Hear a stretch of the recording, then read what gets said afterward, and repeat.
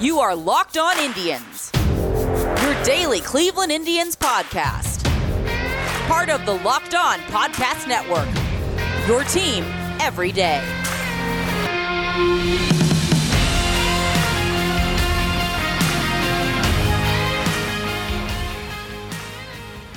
Hello, everyone, and welcome to a Tuesday edition of Locked On Indians. Sorry about the no-show Monday. Just sometimes life gets busy, and we're still trying to figure out the co-hosting situation right now to make it a little less busy. On your main host here, Jeff Ellis, formerly of Scout, 24/7, just about every Cleveland sports blog imaginable.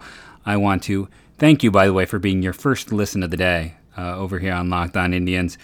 It really matters and is important to us to be a part of your life, be a part of your drive, and everything else that is going on, and be your first listen of the day.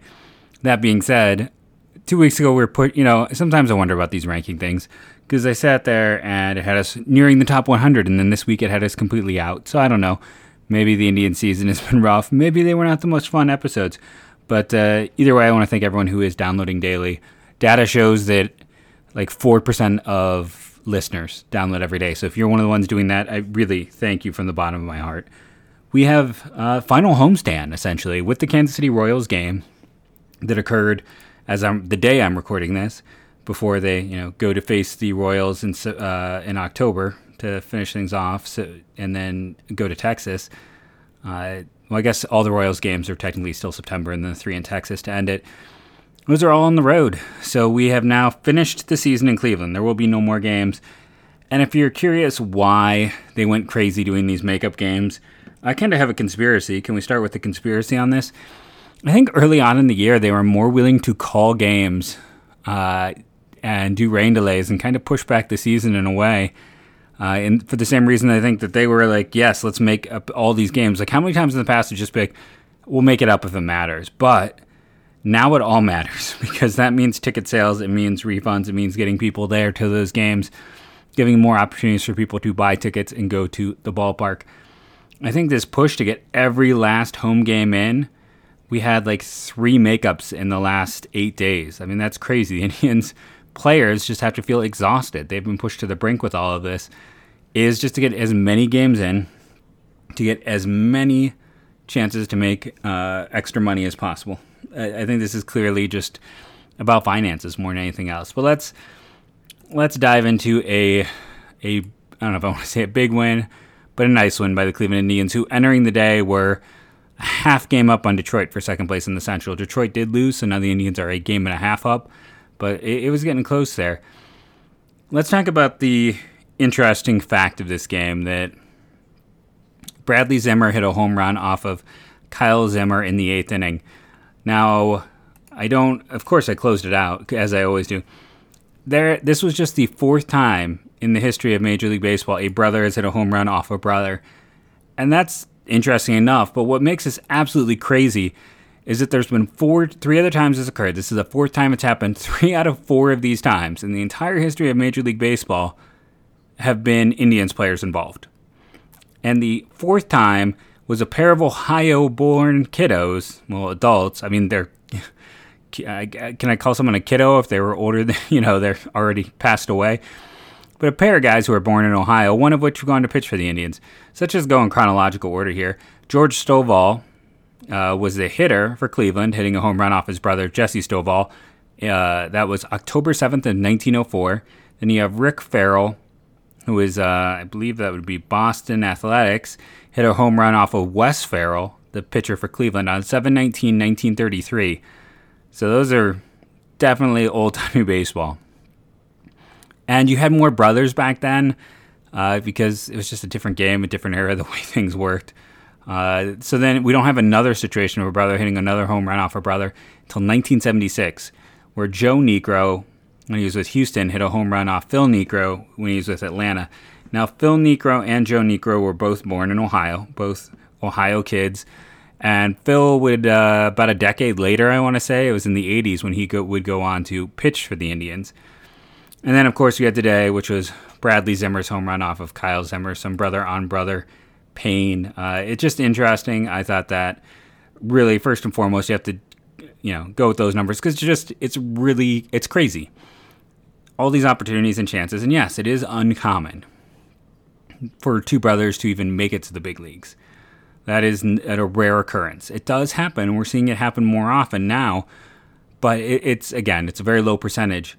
But the craziness of it to me is just that somehow the Indians were in 3 of those 4 games, and the first one was in 1903.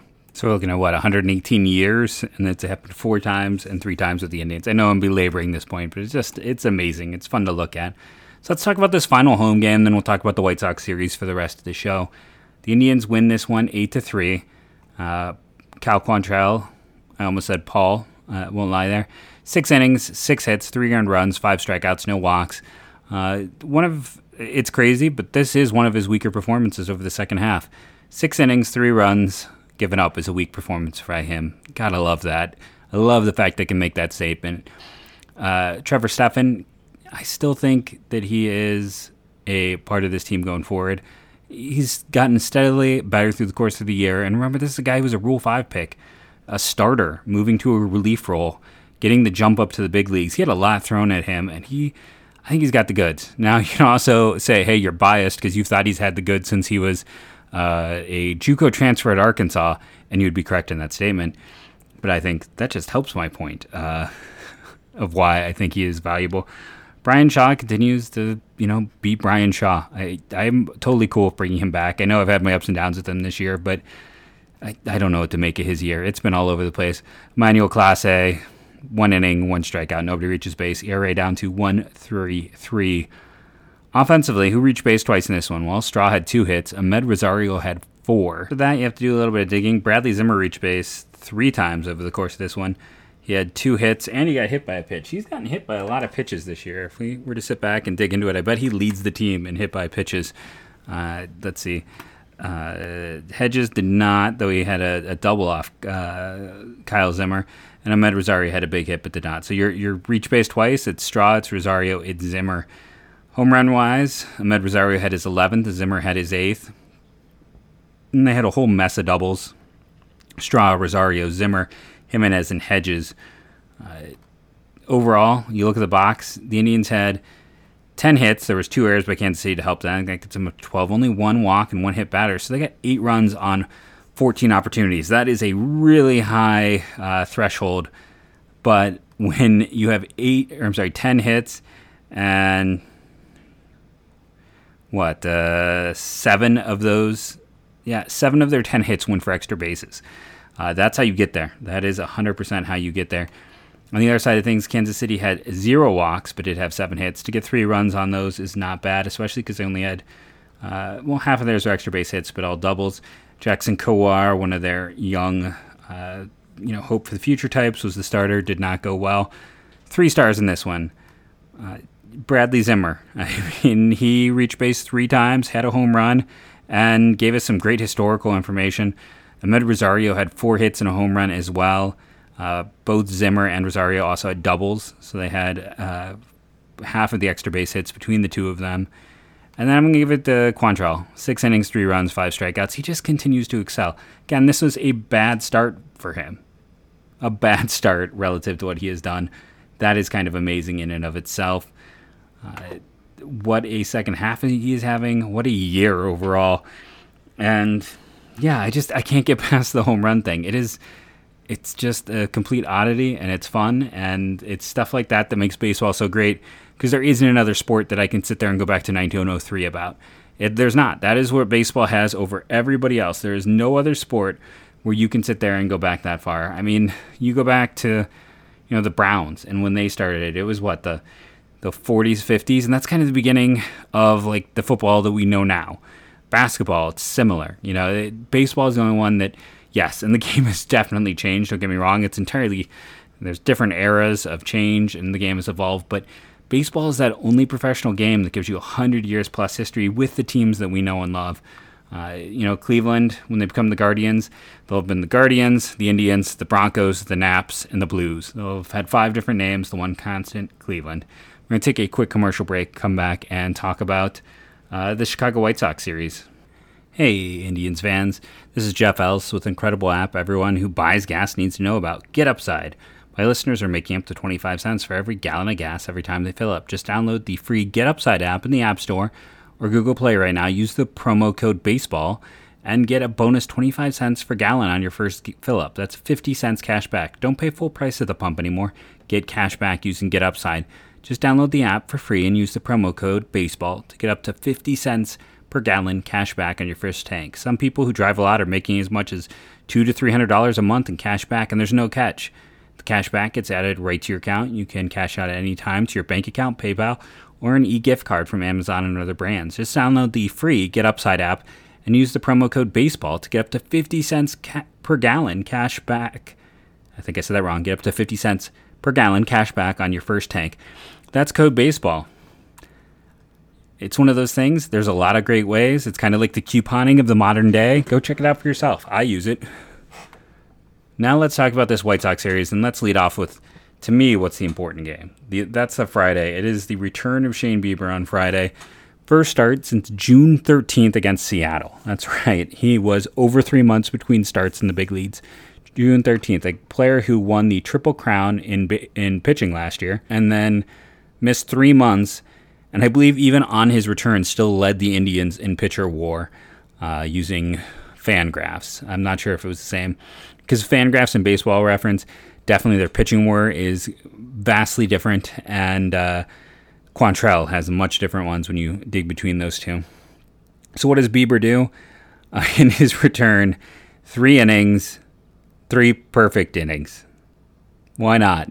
Miss 3 months, come back and throw 3 perfect innings. Struck out 3 in those, and 0 hits, 0 walks. What a return. Trevor Stephan, who I know I was just singing his praises, he picks up the loss.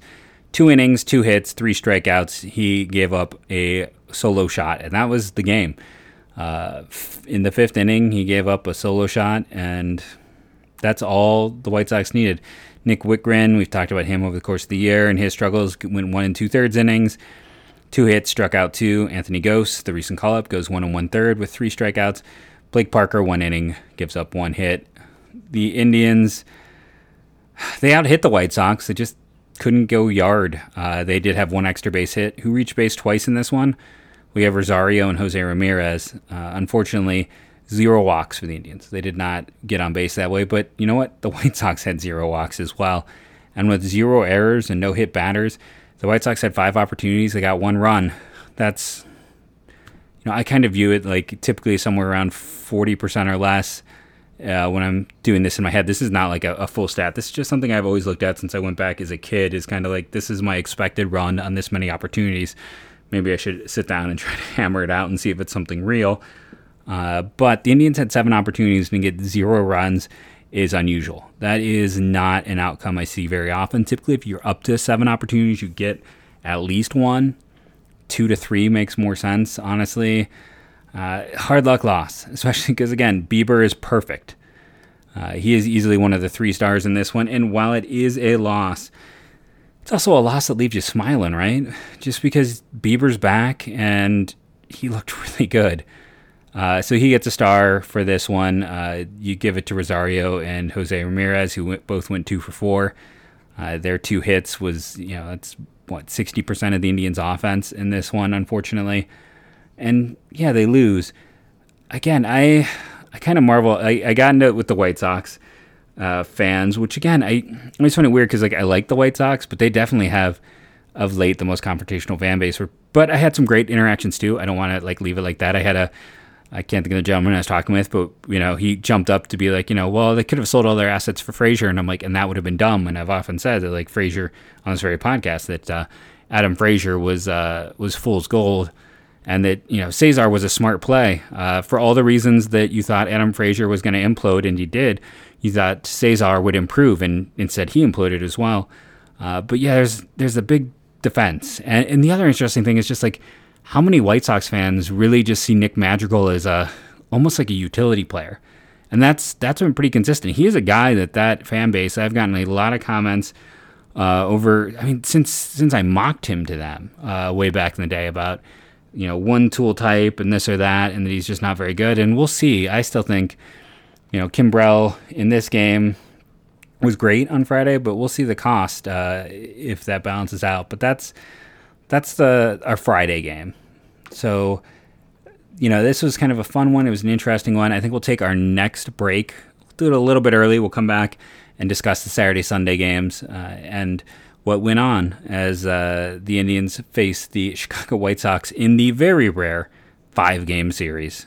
So let's take a moment and talk about betonline.ag. And remember, right now we have our biggest deal ever with them, and our biggest deal just in general, which is NFL 100 gives you a 100% match on your first deposit over at betonline.ag. Let's see what the lines look like for tomorrow. And while we wait for the site to load, and remind everyone again that the promo code is NFL 100, and that will get you a 100% match on your first deposit over at betonline.ag.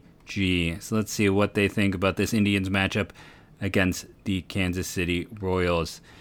And unfortunately, it looks like they do not think about it, or they think about it so highly that they currently have it off the board. It is not a listed matchup, so we can't discuss that one. So instead, if I go back, I will look at what they're thinking about the Browns matchup this weekend. We'll do some cross-sport affiliation. We talk about our friends over at betonline.ag. Minnesota is only getting a 1.5. That feels... I think I'd bet the under. I think I would predict the Browns to win, even on the road. And yeah, I understand everything going on with that. The team's a bit of a mess. If you agree with me, use that promo code NFL100 and get yourself some free money to then go use and gamble on that Browns matchup. In addition, let's talk about Rock Auto. I've talked about it before. I need to buy windshield wipers. I know I've been saying this for a while, but I'm on leave for paternity leave. That means I don't go out as much. But if you're like me and you can't do anything with your car, you are kind of a car moron, Rock Auto can still save you money. It'll still save you on filters and windshield wipers and the easy things anyone can fix on their car. Go for yourself and see what they got. There's always rebates and specials and everything else. On top of the fact, you get to pick your brand and you're going to save money. So go to Rock Auto today and make sure in the little How'd You Hear About Us box, you're going to write Locked On Indians, Locked On MLB, some form of Locked On, to let them know that their advertising dollars were well spent. Remember, that is rockauto.com, and make sure you let them know we sent you. So we got some games to discuss. There is the surprising Sunday win with absolutely some pitcher brilliance, and then we've got the Saturday struggles. Let's go into the Saturday struggles. So this is a matchup, Lucas Giolito versus Triston McKenzie. Giolito was brilliant, one would say, I think. McKenzie, they were more, this is what I talked about on the last show. My one concern and worry now is the extremes. So if you missed the episode after his last start, I just said that for a time there, part of the reason he was able to be so successful is because everyone who saw him at the early part of the year, it's like he can't find the zone. So the book was lay off. And then he started to pound the zone early, so all of a sudden the book became, okay, hit it in the zone. McKenzie's stuff, and the reason I've never been sky high on him is his stuff didn't really progress through the minors. He wasn't a guy who added velocity, added a pitch. He's kind of roughly the same pitcher he was as a high school player, but with more polish. We all thought he'd fill in and add velocity. It just didn't happen. He didn't fill in and he didn't add velocity, but he's still a good pitcher. I say this where I still think he is a mid-rotation starter. But right now we're seeing what happens when teams feel like, okay, so now let's start swinging away. The walks were higher with 3, and when I look at his overall pitch mix, he was trying to keep it out of the zone more, I think. I think he was trying to paint those corners, just wasn't as sharp. On top of the 3 hits, he also hit Sheets, which, we talked about before. White Sox fans think there's a conspiracy theory when it comes to Beanings, so I'm sure that went over really well. I was not on Twitter that time. McKenzie had 61 pitches, 37 for strikes. They've 2 1/3 innings, 5 hits, 3 earned runs, 3 walks, 3 strikeouts, and the hit batter. Not his strongest performance. Whitgren comes in, another inning and 2/3. Strikes out 1, doesn't allow anyone to reach base. Anthony Gose has 2 strikeouts and a hit. Justin Garza, 2 innings, 4 hits, 1 run, 1 walk, 3 strikeouts. Logan Allen gets to get some time out there, as did Blake Parker. Both pitched an inning. Parker gave up a run. Allen struck out 1 and had a hit. Offensively, they lost this one 5-2. They had 10 hits. Miles Straw had 4 of the 10. Harold Ramirez had 2. Who else allowed them to reach base twice? That's it. Because there was just the one walk. Yu-Chun Chang had one. So that's part of the problem when you have two guys getting 60% of your hits. It kind of limits the ability to knock those runs in because it's just the same guys doing it, and then not getting the support, as it were, to drive in more runs. The Indians had 10 hits. One walk takes them up to 11. One error gives them 12 opportunities. I don't typically count a wild pitch as an opportunity, so that's 12 opportunities. 2 runs is low, honestly, for that.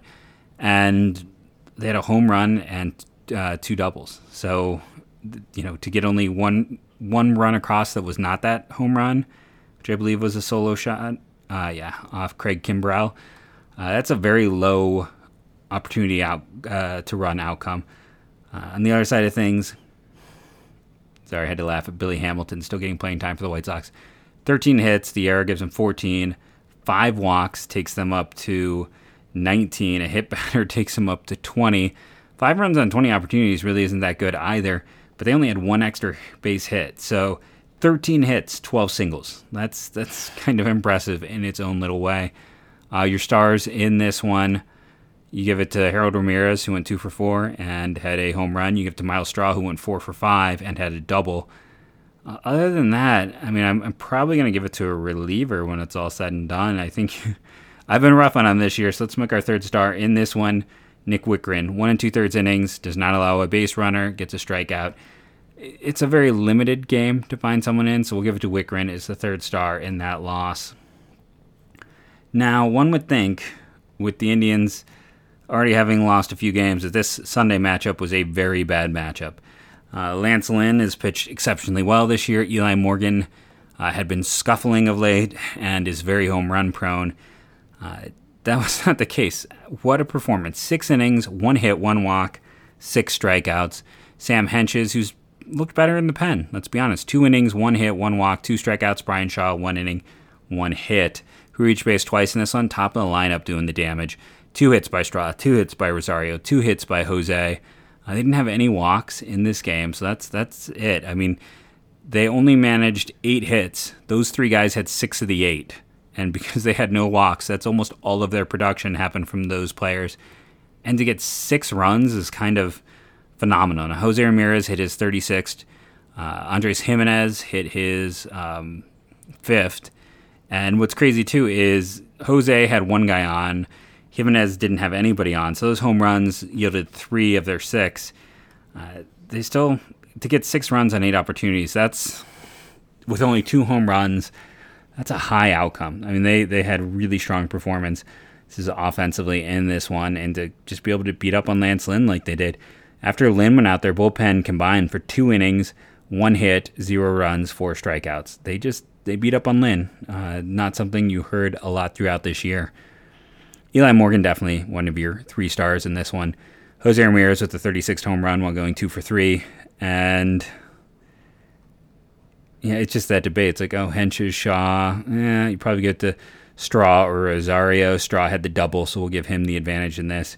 So Straw, Jose, and Morgan. That's 2 players of the week for Straw over the course of that weekend series.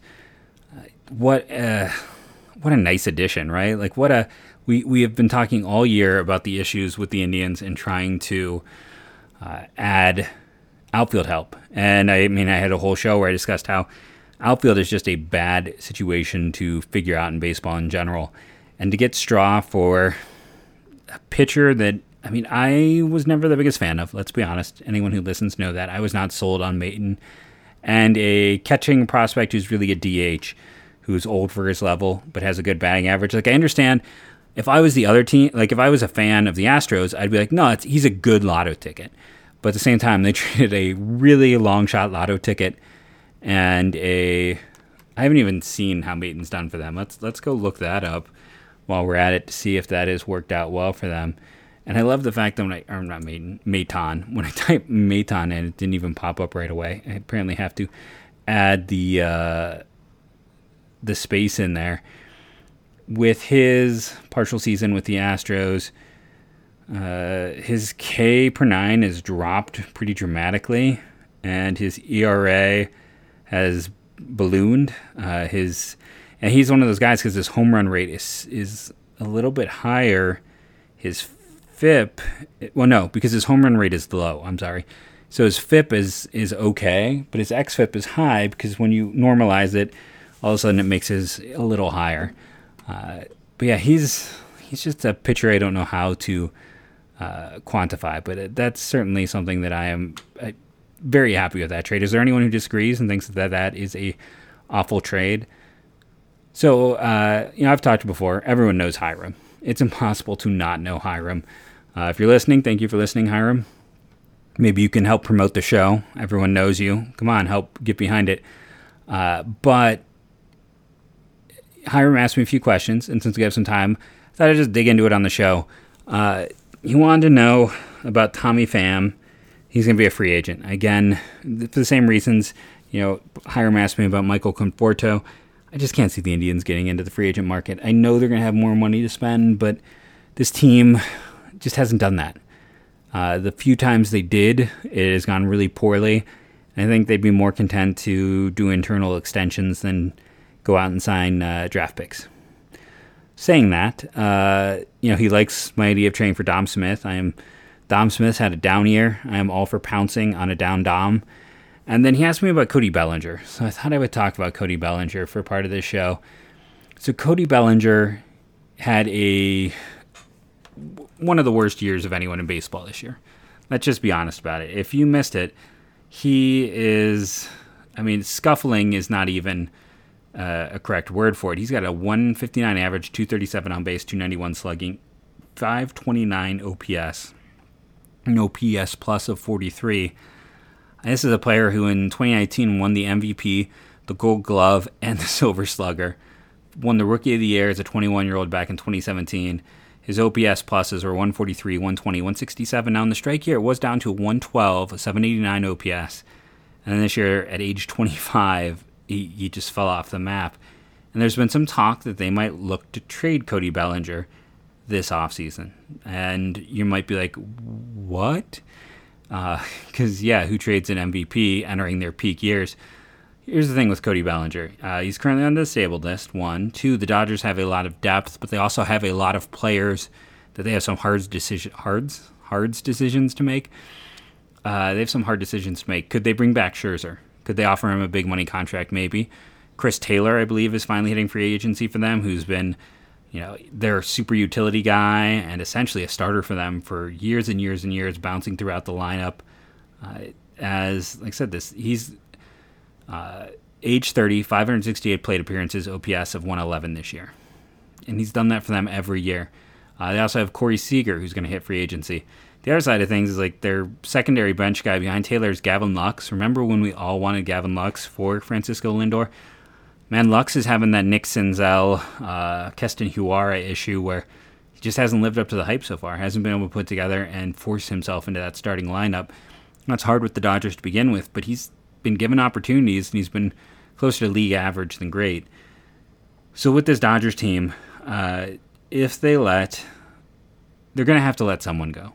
It's, do you try to bring back Taylor? Do you let Taylor go? Do you try to bring back Scherzer? When you have a Cody Bellinger, who has won an MVP and a Rookie of the Year, and is making $16 million and coming off one of the worst seasons in all of baseball, and he's only got 2 years of team control left, and his arbitration costs are going to be ginormous. He's $16 million last year. It's probably going to be closer to 20. It'll go up, even though he had a bad year. It may only go up a little, but it always goes up. It never goes down. So, there's going to be a degree of the Dodgers wanting to trade him and save some money. Let's go over and see. Trade value site hasn't been updated in a while, and it is, as always, it's fun to look at, and it's fun just to get another opinion, but it's not perfect. So let's see how they view his value. So they value him at 10.2 wins for the last 2 years of his contract. That put him between, on the Indians, Josh Naylor and Andres Jimenez in terms of value. Bellinger is interesting, and I'll give Hiram credit in that regard. I just kind of tended to look past him because he's a big name. But when he had that bad of a year, this is already a Dodgers team that has a lot of outfield options and has a lot of hard decisions to make. They could consider trading him. Now, I don't know if we do know the Indians liked him before. They did make attempts to get him when he was still a prospect. I'm trying to remember who they were trading out of town. If it was like a Bauer or Kluber deal, proposed back in the day, where they were hoping to get Bellinger. I feel like Bauer would have been too late. The guy was already a star by that point in time. But there were some attempts, and he's probably only going to be about, I think max, about $18 million next year. That's still a lot. That'd be more than anybody on the Indians. But if they have a new minority ownership, they have a little bit more money to spend. One could make the argument that he is exactly what the Indians love. He is a distressed asset. And if you get Cody Bellinger, and he has a Cody Bellinger-esque year, he will be more valuable as a one-year rental than he is right now with the 2 years coming off of what he has come off of.